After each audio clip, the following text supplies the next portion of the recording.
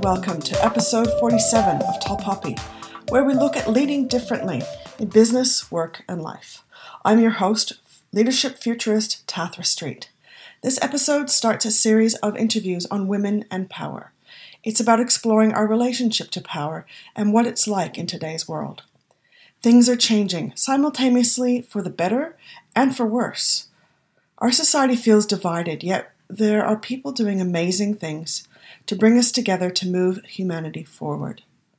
This series connects us with some inspiring interviews to make a difference in how we think, act, and lead. Today, my guest is Michelle Gibbings, who's a change leadership and career expert. I first met her at the International Women's Day event at Leadership Victoria earlier in 2018. She's the author of Step Up and Career Leap, and her background in a range of industries, including politics, mining, and finance. Well, you'd think she'd have plenty of stories about sexism, but what's distinct about Michelle is her focus being more on what has come from standing up for herself. And her advice about how to deal with a new boss that undermines you is gold. We talk about women and power and what you can do to create a sense of freedom in the corporate world. And she has the best newsletter opt-in invitation I've ever seen. As I mentioned, this is part of a series on women and power, and she has a lot to say about how power works and how to work it. I hope you enjoy episode 47 of Tall Poppy. I'd like to welcome Michelle Gibbings to Tall Poppy. Welcome, Michelle. Hello, how are you? Good. So let's start with where in the world are you? Well, I am sitting in a hotel room in Sydney, and surprisingly, it's quite cold outside because you can see a tree blowing and it's dull. So it's not the typical Sydney day. So, but you live in Melbourne, correct? I do. I'm a Brisbane girl by birth, but I live in Melbourne. Yep. So what brought you to Sydney this time? I've been up here since the beginning of the week, and I'm actually staying up tonight to see the Hillary Clinton speech. Oh, wow, exciting. Yeah, I'm looking forward to it. I think it'll be really interesting. Let's start with, can you just tell us a little bit about your work, specifically the work that you're doing at the moment, and then I'd like to get into a little bit about where you've been and how you've got to where you are. But what's important to you about the work that you're doing at the moment? The piece that really is important to me and why I do what I do is I see a lot of people with the world and the way it's changing, and they're struggling with that ability to cope with the rapid pace of change. And so I always say to people, all the work that I do is really designed to help people get fit for the future of work. So we know that the world is changing. We know that how we work is changing. And the more that people have certain skills, capabilities, and competencies, the more they're going to be able to work out, well, what are the choices that I need to make sure that I'm future ready, and that the choices that I'm making are actually deliberate choices that really support me, support my family, and help set me up for the life that I want. Nice. And so what does that look like at the moment as far as getting people fit for the future of work? Is it, seminars? Is it working with like workshops? What does that look like for you? So it's a number of things. So absolutely there's workshops. So there's training workshops that I run, which are around the sort of career transition, career development piece, and really helping people understand that actually it's their responsibility to manage their career. It's not anybody else's responsibility. Then there are core competencies around decision-making, negotiation, leadership skills, change leadership skills, understanding how to influence, particularly in complex environments, and then facilitating workshops. So I do a lot of work with executive teams, helping them facilitate decision-making processes so that they are actually making good decisions that are going to help set them, their organisation and their teams up for success, and then working on the dynamic piece that they understand how do they as a team work together collaboratively to really make sure that they're getting the best outcomes. And sometimes in a collaborative environment, people sit back and don't necessarily challenge each other. But I always say when it comes to decision-making, you actually need to create the right culture where people feel encouraged and supported to say, actually, I don't agree with you, and this is why I don't agree with you. Mm-hmm. Yeah, nice. I want to go back to something that you said earlier. You said leadership and change leadership. Can you just say a little bit about what the distinction is there for you? For me, they're actually, in some respects, one and the same. But what I often find is that leaders will see change leadership as something that they do separately. And I always say, actually, change leadership is a core competency of being a good leader, just as knowing how to make good decisions is a core competency of being a good leader. But I do run specific programs on change leadership so that it really helps get the focus that it needs. Because what I find, and if I go back to my days when I was working in corporate, is often leaders would be, leading a change, but they might have a change manager or a project manager working with them, and they would see the execution of the change as the responsibility of the change manager or the project manager, and that they would sort of play this passive role. And I would say, well, hang on, that's actually your role. So the execution of the capability might be coming from the project team, but it's your role to lead the change. You need to be the person who's playing that front-facing role where you're interacting with the team, where you're really supporting the team, where you're the one that's really delivering the messages. That's not the responsibility of the project team. And I have found that there are some leaders who try to outsource the change leadership to someone else because they don't feel comfortable having what they see as difficult conversations. Yeah. And as much as I feel like there are specific things like, whether you're restructuring or you're introducing a new system, that there's change initiatives that need to be led and championed and done first. It feels like change is constant these days, and that those core competencies around change leadership are needed across the board. Oh, absolutely. And I always say to leaders, change starts with you. It's not you looking around and going, oh, everybody else needs to change. You need to actually understand what needs to change in you. And there's two Harvard academics, Robert Keegan and Lisa Leahy, and they do a lot of research looking into why is it that organizations don't change. Despite these sort of massive change agendas and transformation programs, the organizations don't change. And what their research shows is it's because the leaders don't think they need to change. The leaders think everybody else around them needs to change, as opposed to taking that personal accountability and working out, well, if we need a different way of working, if we need a different culture, what does this mean for me on a personal level and how I lead and how I turn up every day? It reminds me of Patrick Lencioni's, leaders like go first, be the first one to champion this change and demonstrate that behavior. And when I was an environmental consultant, sometimes we would go into, big office towers and work with all the tenants to sort of change the waste practices. And it involved removing the rubbish bin from under the desk and replacing it with a recycling bin. And sometimes, whether it was a practice leader or a manager, they would often say, oh, you can take everyone else's bin away, but just leave mine. And that was a real eye-opener for me and was one of the things that actually inspired me to stop doing what I was doing and focus on leadership. Well, exactly, because it sends a really clear message that I don't think this matters to me. And so everyone else around goes, well, if it doesn't matter to you, why should I care? Exactly. And I always say, that whole concept of leading from the front. And I think if you look across the spectrum of society, that's one of the reasons why we've got some of the issues that we've got in society, is because leaders aren't actually leading from the front. They're sitting in their ivory towers issuing edicts and expecting everybody else to change while they're not changing. And you often see that particularly in the political realm as well. Yes. And I think that's why there's such a disengagement with leadership and also with aspects of the corporate world as well, is because people go, well, we hear you talking the talk, but we don't actually see that translating into anything that's tangible, real, or that we really feel like you're actually believing in what you're espousing. Absolutely. So let's go back into your experience in the corporate world and some of the paths that you've taken to get where you are. And you've had a very distinct career path. And I think, many of the guests that I speak to have very unusual career paths. Can you say a little bit about some of the roles that you've had and what has led you to where you are? Oh, look, I always look back at my career, and I've loved what I've done. I've had good times and bad times. I always say to people that when you're looking at your career, sometimes the worst roles you've ever had are actually the ones that become really formative and pivotal in helping you go to that next role that is really that kind of step up leap role. But I just saw my career as an adventure. And I always say to people, don't be held back by the expectations of others. And there's this whole sense of what you could do versus what you should do. And I look at what I should have done, and I kind of ignored what everyone expected of me and just did what I could do. Mm-hmm. And it was by doing the coulds, not the shoulds, that I've really had an amazing career. And I've moved a lot. I think I sort of counted at one stage, I moved 12 times. I got promoted 10 times. I had 9 different functional roles. I worked for 6 different employers. I'm a bit of a nerd, so I keep getting qualifications along the way.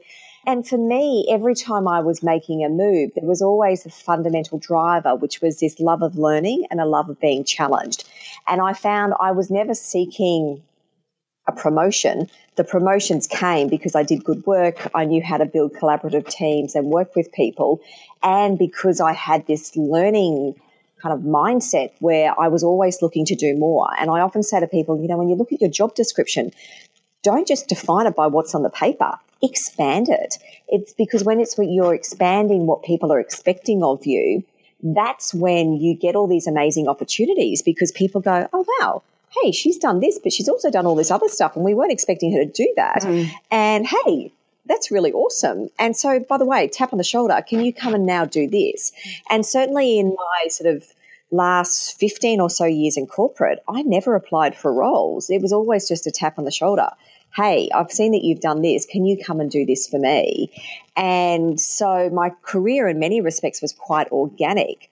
I just focused on what I was doing, did it well, kept adding more value, and then a good opportunity would arise, and I'd look at that opportunity and go, is it going to stretch me enough? And I used to have this expression, which is a little crass. I used to say, when I look at my next role, if it doesn't make me want to vomit a little bit, it means I'm not pushing myself hard enough.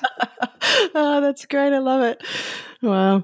So let's talk a little bit about some of the industries that you've been involved in. I'm particularly interested in your experience in the mining industry, but what were some of the other industries that you like? Where did you sort of start out? So I actually started in politics. So my first, I worked at Myers and things like that when I was going through university, but my first real role was working for a member of parliament. So straight after I left university, I left Brisbane and drove my little car down to Melbourne and started working for a member of parliament, which was an amazing experience because you just get to see how power works in a different way. And I was very upfront with her because I'm a swinging voter. And I said to her, look, I'm not a card-carrying member of your party. And she's like, that's fine. But I liked her as a politician. She was a really good local member, and that was my thing. I liked her as a person in terms of what she stood for. And it was a fascinating experience to be a part of. And then she lost her seat at the election, and what happens is you lose your job. And I could have stayed in the political realm, but I didn't want to be a full, permanent staffer. That was never my ambition to kind of go into politics. So I then went and moved back to Brisbane and got a job in the mining sector. And so I spent a number of years working in the mining sector, including a time, I think about 18 months in Mount Isa as a 25-year-old, which I think kind of people are like, oh my God, I can't believe you've moved out to Mount Isa as a single female. But for me, I was going out there for the experience, and it was an incredible experience in terms of the opportunity to learn and, to deal with some really big, challenging, meaty issues. And it's kind of might surprise people when I say this, but I found the mining industry as a female incredibly liberating. I don't think I ever encountered any form of sexism or discrimination. Really? People listened to my ideas and my advice, and I was still very young, and maybe I was just really lucky in terms of the leadership team that I was a part of, but I was typically in leadership teams where I was the only female there, and I felt like I could hold my own. Wow. So are there experiences that you had in your life that you feel led you to being able to hold your own in a male-dominated space?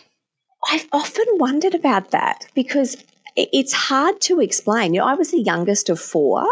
I grew up in a very, very smart family, and I was never intellectually as smart as my siblings.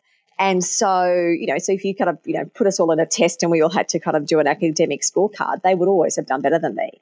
And I remember the whole way through school, every single teacher saying to me, oh, are you as smart as your siblings? Oh, I had one of your sisters last year. Oh, she's so clever.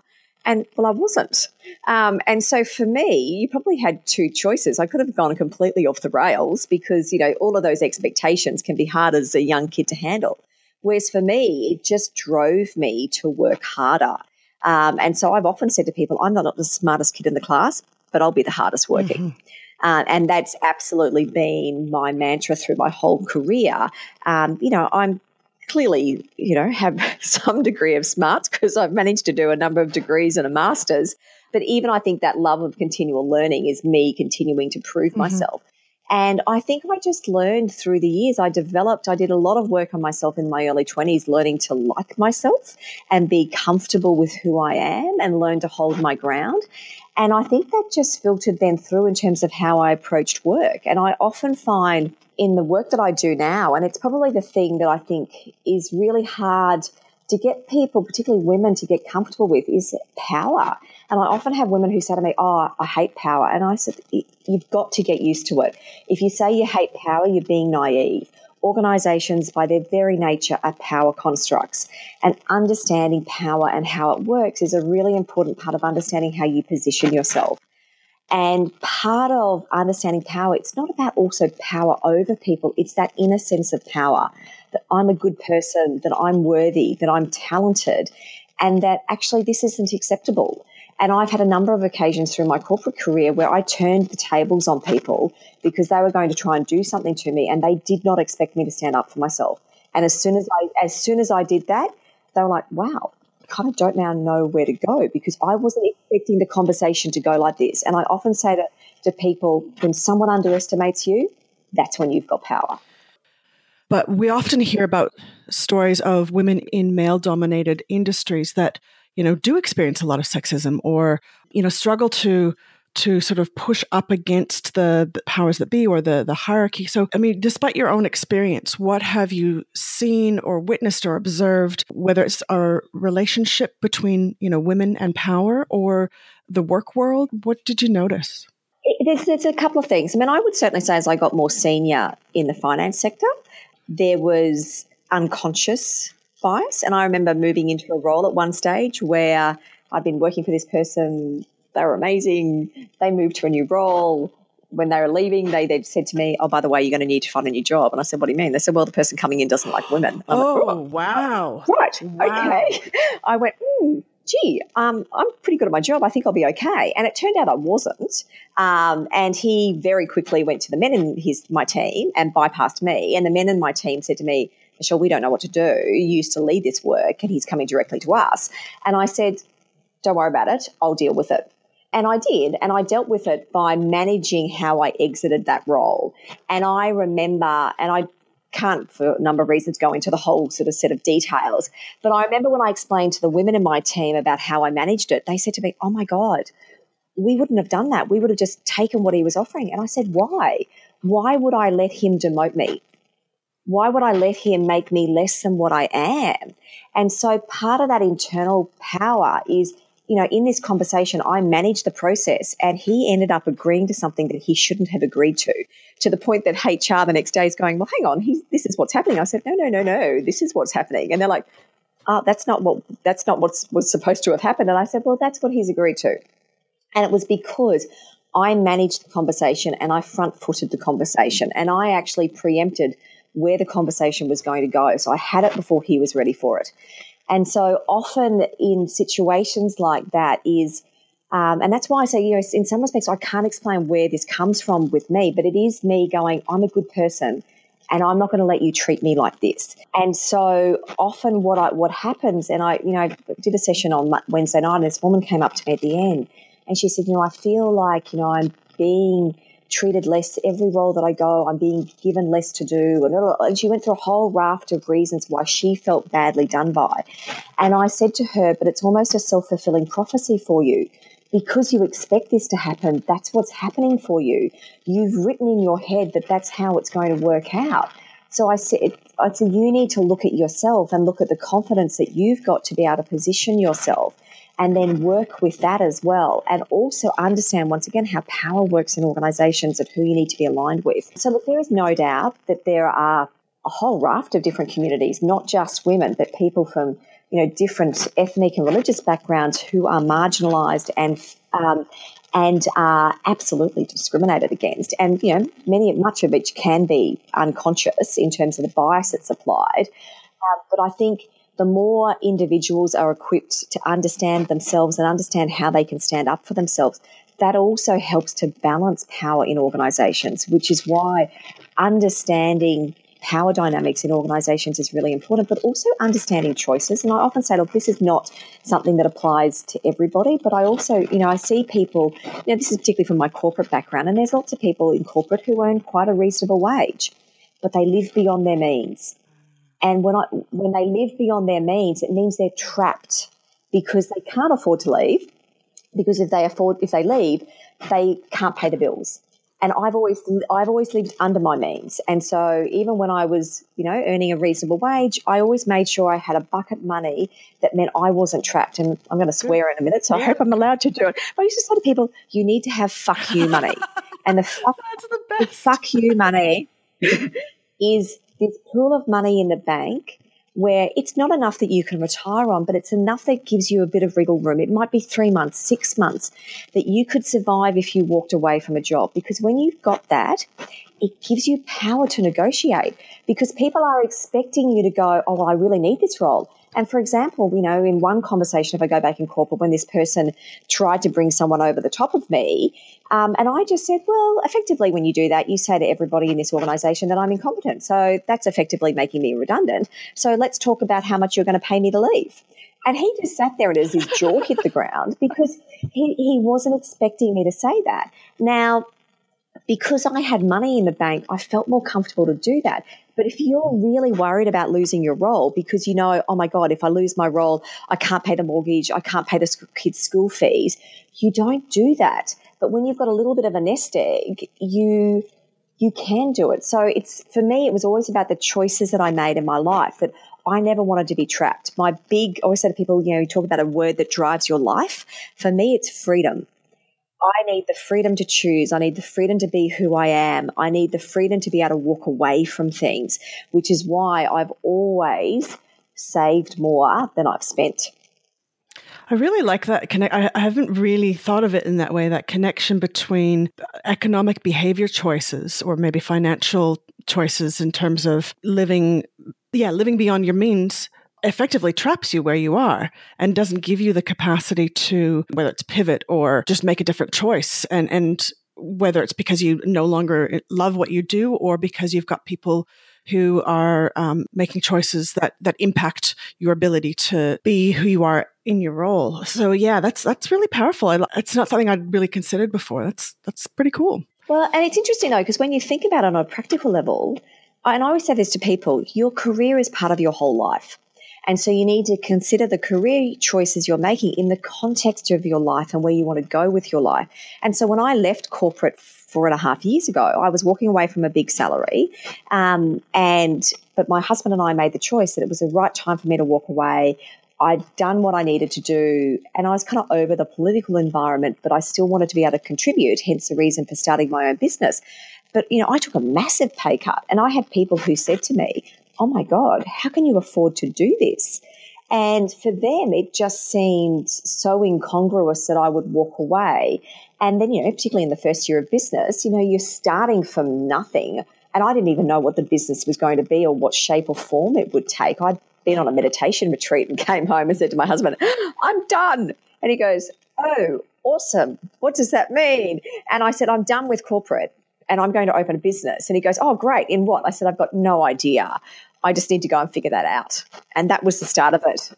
I love it. That's awesome. I'm going to move into my leadership questions. So, what you're talking about is very, very much that, as far as taking your own direction and, leading, leaping into the unknown, kind of creating it as you go. But from your perspective, what does leadership mean to you now that's different than it was earlier in your life?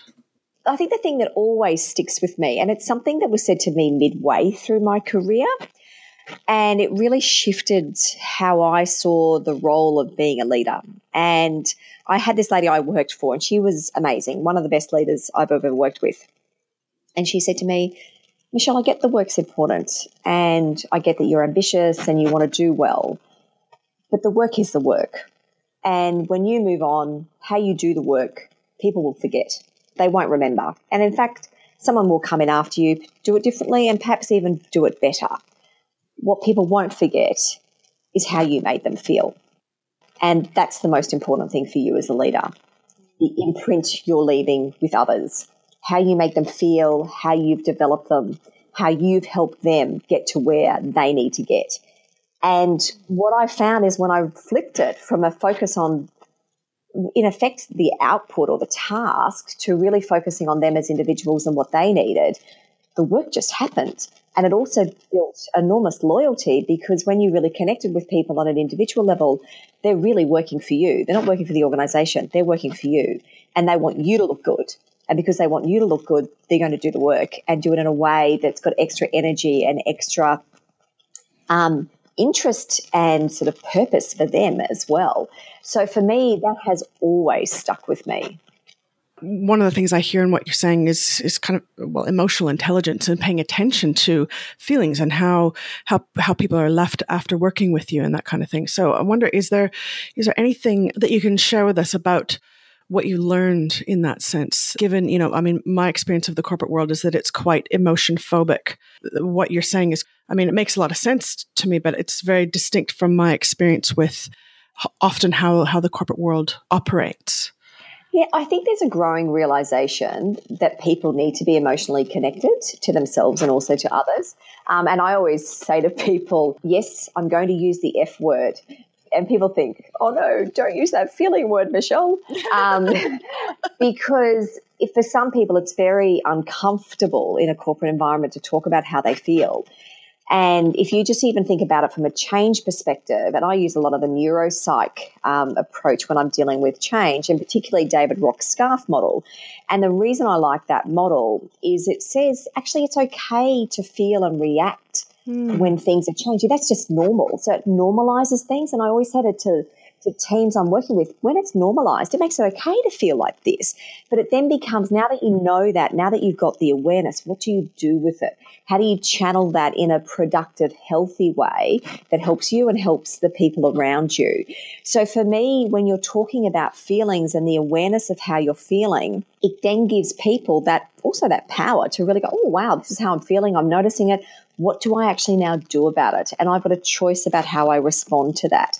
And I really like it. I was reading this book by this lady whose name I can't remember, but I was only reading it a couple of weeks ago, and it was talking about narcissism.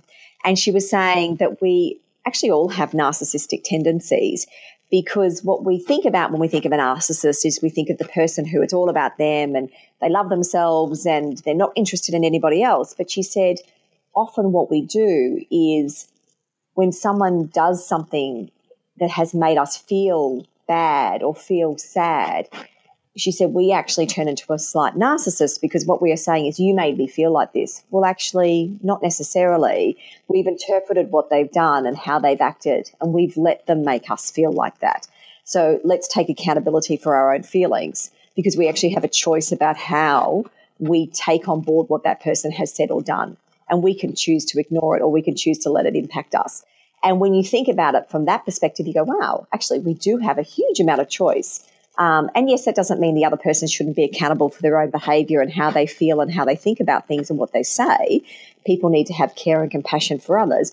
But someone can say something and I can ignore it. I don't need to let it impact me. And whereas often people can be really heavily impacted by what other people say.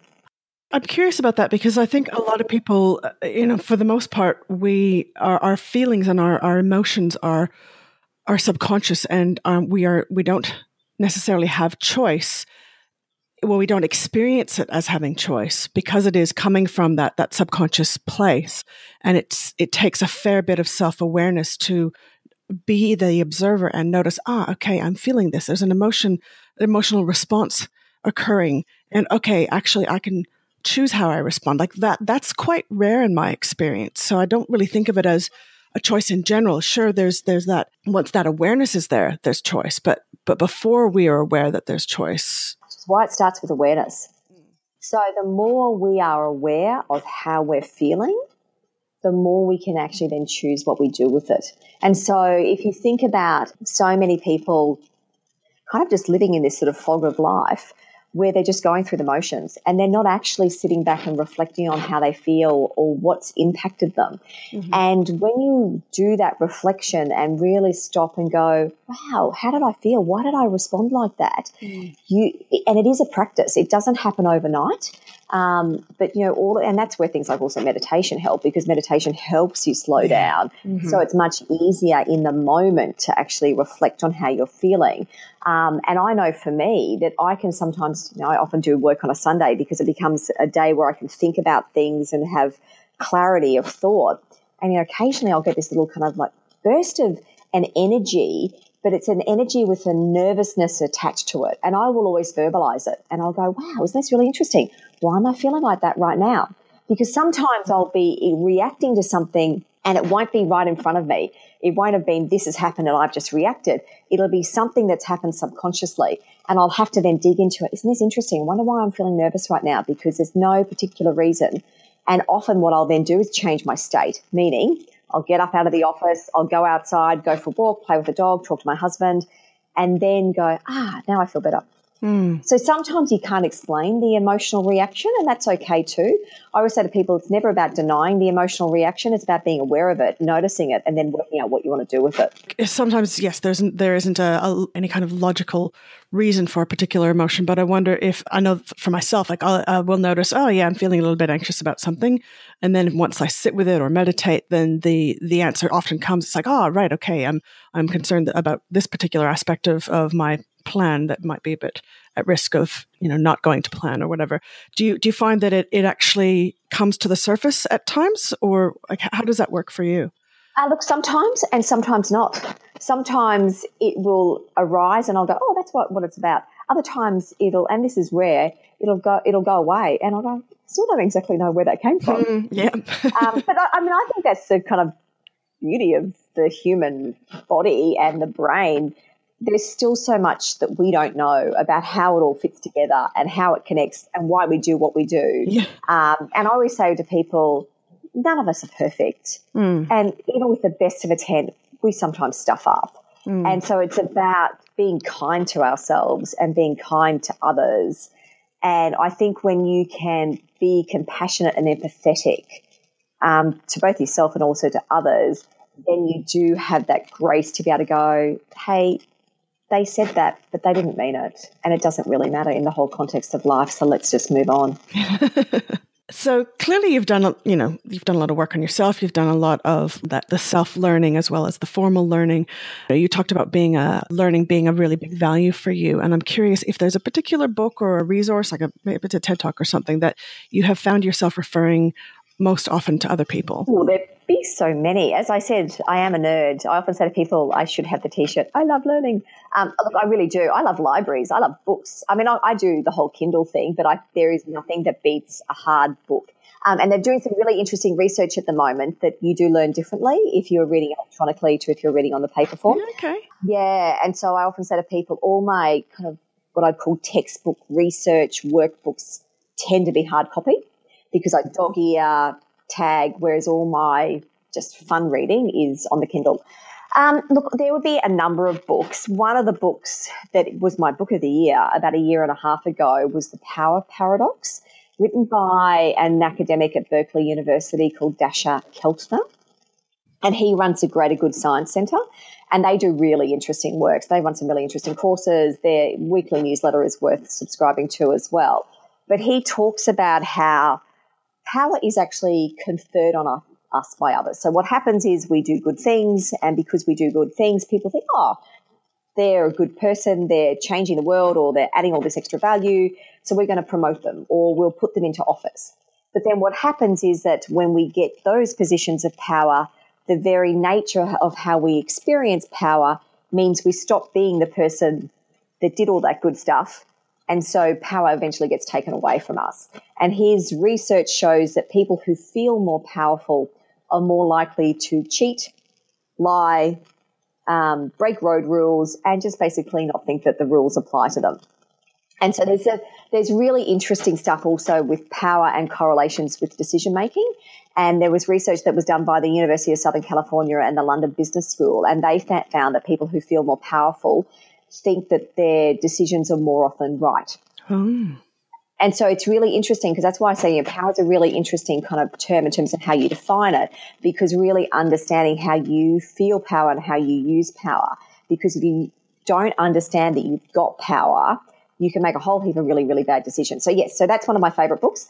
I love all these amazing MOOCs, mass online open courses that you can do. So I often say to people, edX and Coursera. I've done Science of Happiness course. I've done, stuff on behavioral economics and all sorts of interesting, fun things. So for me, it's about saying to people, look at what you're interested in learning, then look to the left and the right of both of those subjects and keep learning broadly. So yes, there's a thing around expertise, but you also need to have a breadth, because if you are just a specialist in one particular area, I think you can become a bit myopic and you miss what else is happening in different parts of the world, which are actually going to influence where your industry or where your sector is going. And, oh God, I could keep going with books. When we think about being fit for the future of work and how we can make choices about what we learn and where we focus, what would you say that we need to pay attention to as far as preparing for the future? Fall in love with learning is my first message. Often what happens is people, they might do a trade, they'll go to university or they'll do some qualification, they get that, then they go, great, done with that. And that's it. And the whole thought that they'd even pick up a book or learn something new that isn't forced on them. So they might go, oh, gee, I've got to do compliance training at work, or I've just been told that work is sending me off to do X, as opposed to go, wow, what am I going to do every single year that's helping my learning? And it doesn't need to be expensive. I always say to people, you can set aside a little bucket of money or look at all this stuff that's free, and set yourself goals of what you're going to learn that's going to help you.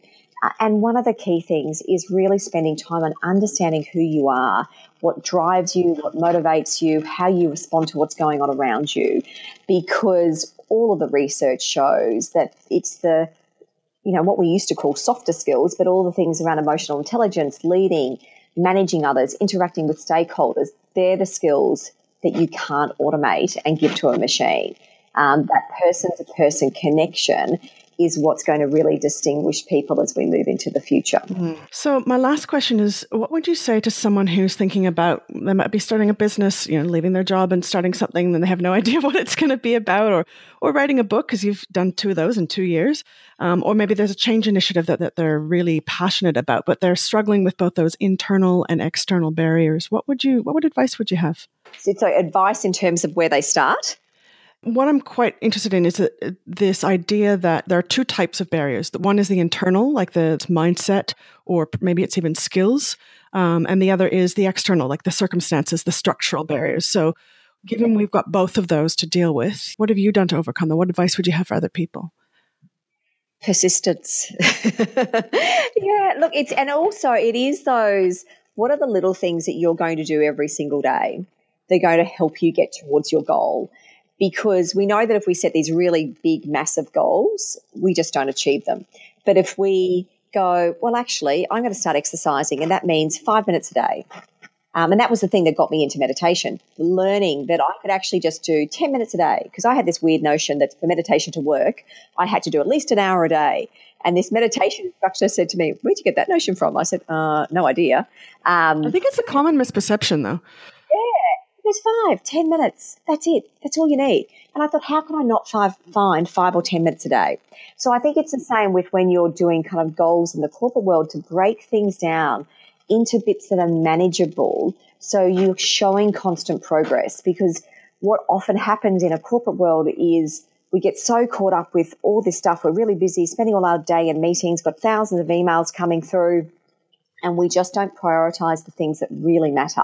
And so that each day, what is the one thing that you're going to do that's going to make a difference for you to achieve that goal that you've got? And then you just slowly, incrementally bite it off. And that's where the persistence pays off. And also you going, this matters to me. Because often what happens is, we'll set ourselves a goal, but it doesn't really matter. And I go, if it doesn't matter to you, you won't do it. You'll get distracted by all these other things that are going on.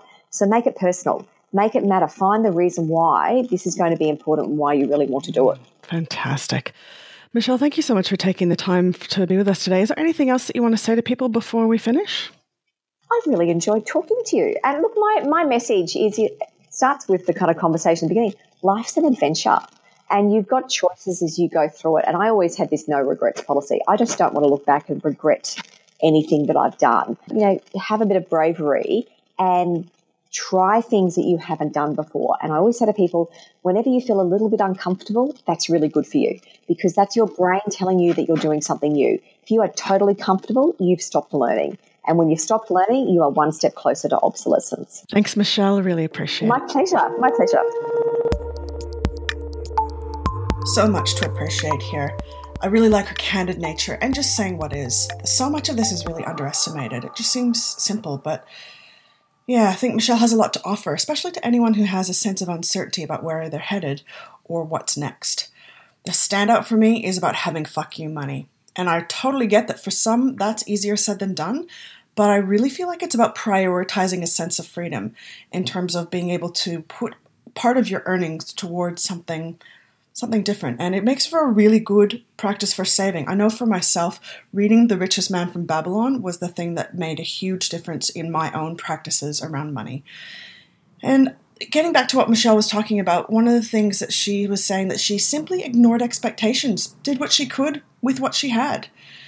And of course, when she said, when someone underestimates you, that's when you have power. Having just returned from a training on power intelligence with Julie Diamond, that really stood out, and I'll talk more about that in the future. So back to Michelle.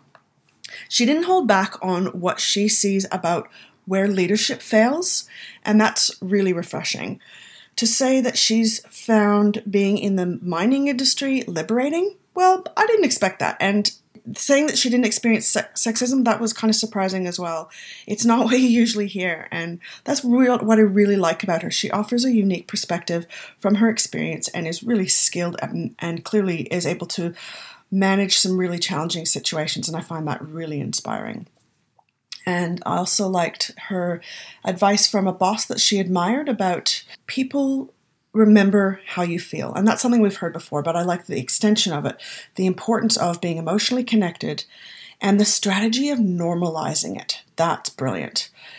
So, what to do with and how to channel how you're feeling and in a healthy and productive way and turn that into a power. That's really great advice. I enjoyed our discussion, as you can imagine, about the role of self-awareness and the experience of choice and how we feel or respond. And of course, the value of meditation and bringing clarity to our emotional processes. I'm finally getting back into my own practice of meditation, which is really nice. It's such a great way to connect us to what's happening for us on a subconscious level, bringing that to the surface, having a sense of power with our emotions instead of feeling like we are at the effect of them. And sometimes it's a bit hit and miss, and we're not always perfect, and being kind to ourselves and others is a really, really important start. And of course, short meditation, something that's manageable to help us get a sense of progress and to support persistence to sustain the practice. I really liked her stuff about lifelong learning and falling in love with learning and setting learning goals to help you get where you're going. That one I really appreciated too. And around things like persistence and practices. So from a neuroscience perspective, this really helps your brain focus on what matters to you. So what are you taking to heart from this? Is there something in this that rings true for you? Leave a comment or a review if you found this valuable. I hope you've enjoyed this installment of the series around women and power. There's a few more coming before the end of the year, plus a couple on racism and discrimination, with some crossover, of course, because everything's connected. So stay tuned for more information about our workshop coming up in Melbourne on human-centered leadership that I'll be running in early 2019. You can follow me on social media to find out more or contact me through the website or simply through poppy@tathrastreet.com, and check out the show notes for more links on how to get in touch with Michelle Gibbings, her books, and some of the resources that we mentioned. Thanks so much for listening. Catch you on the flip side.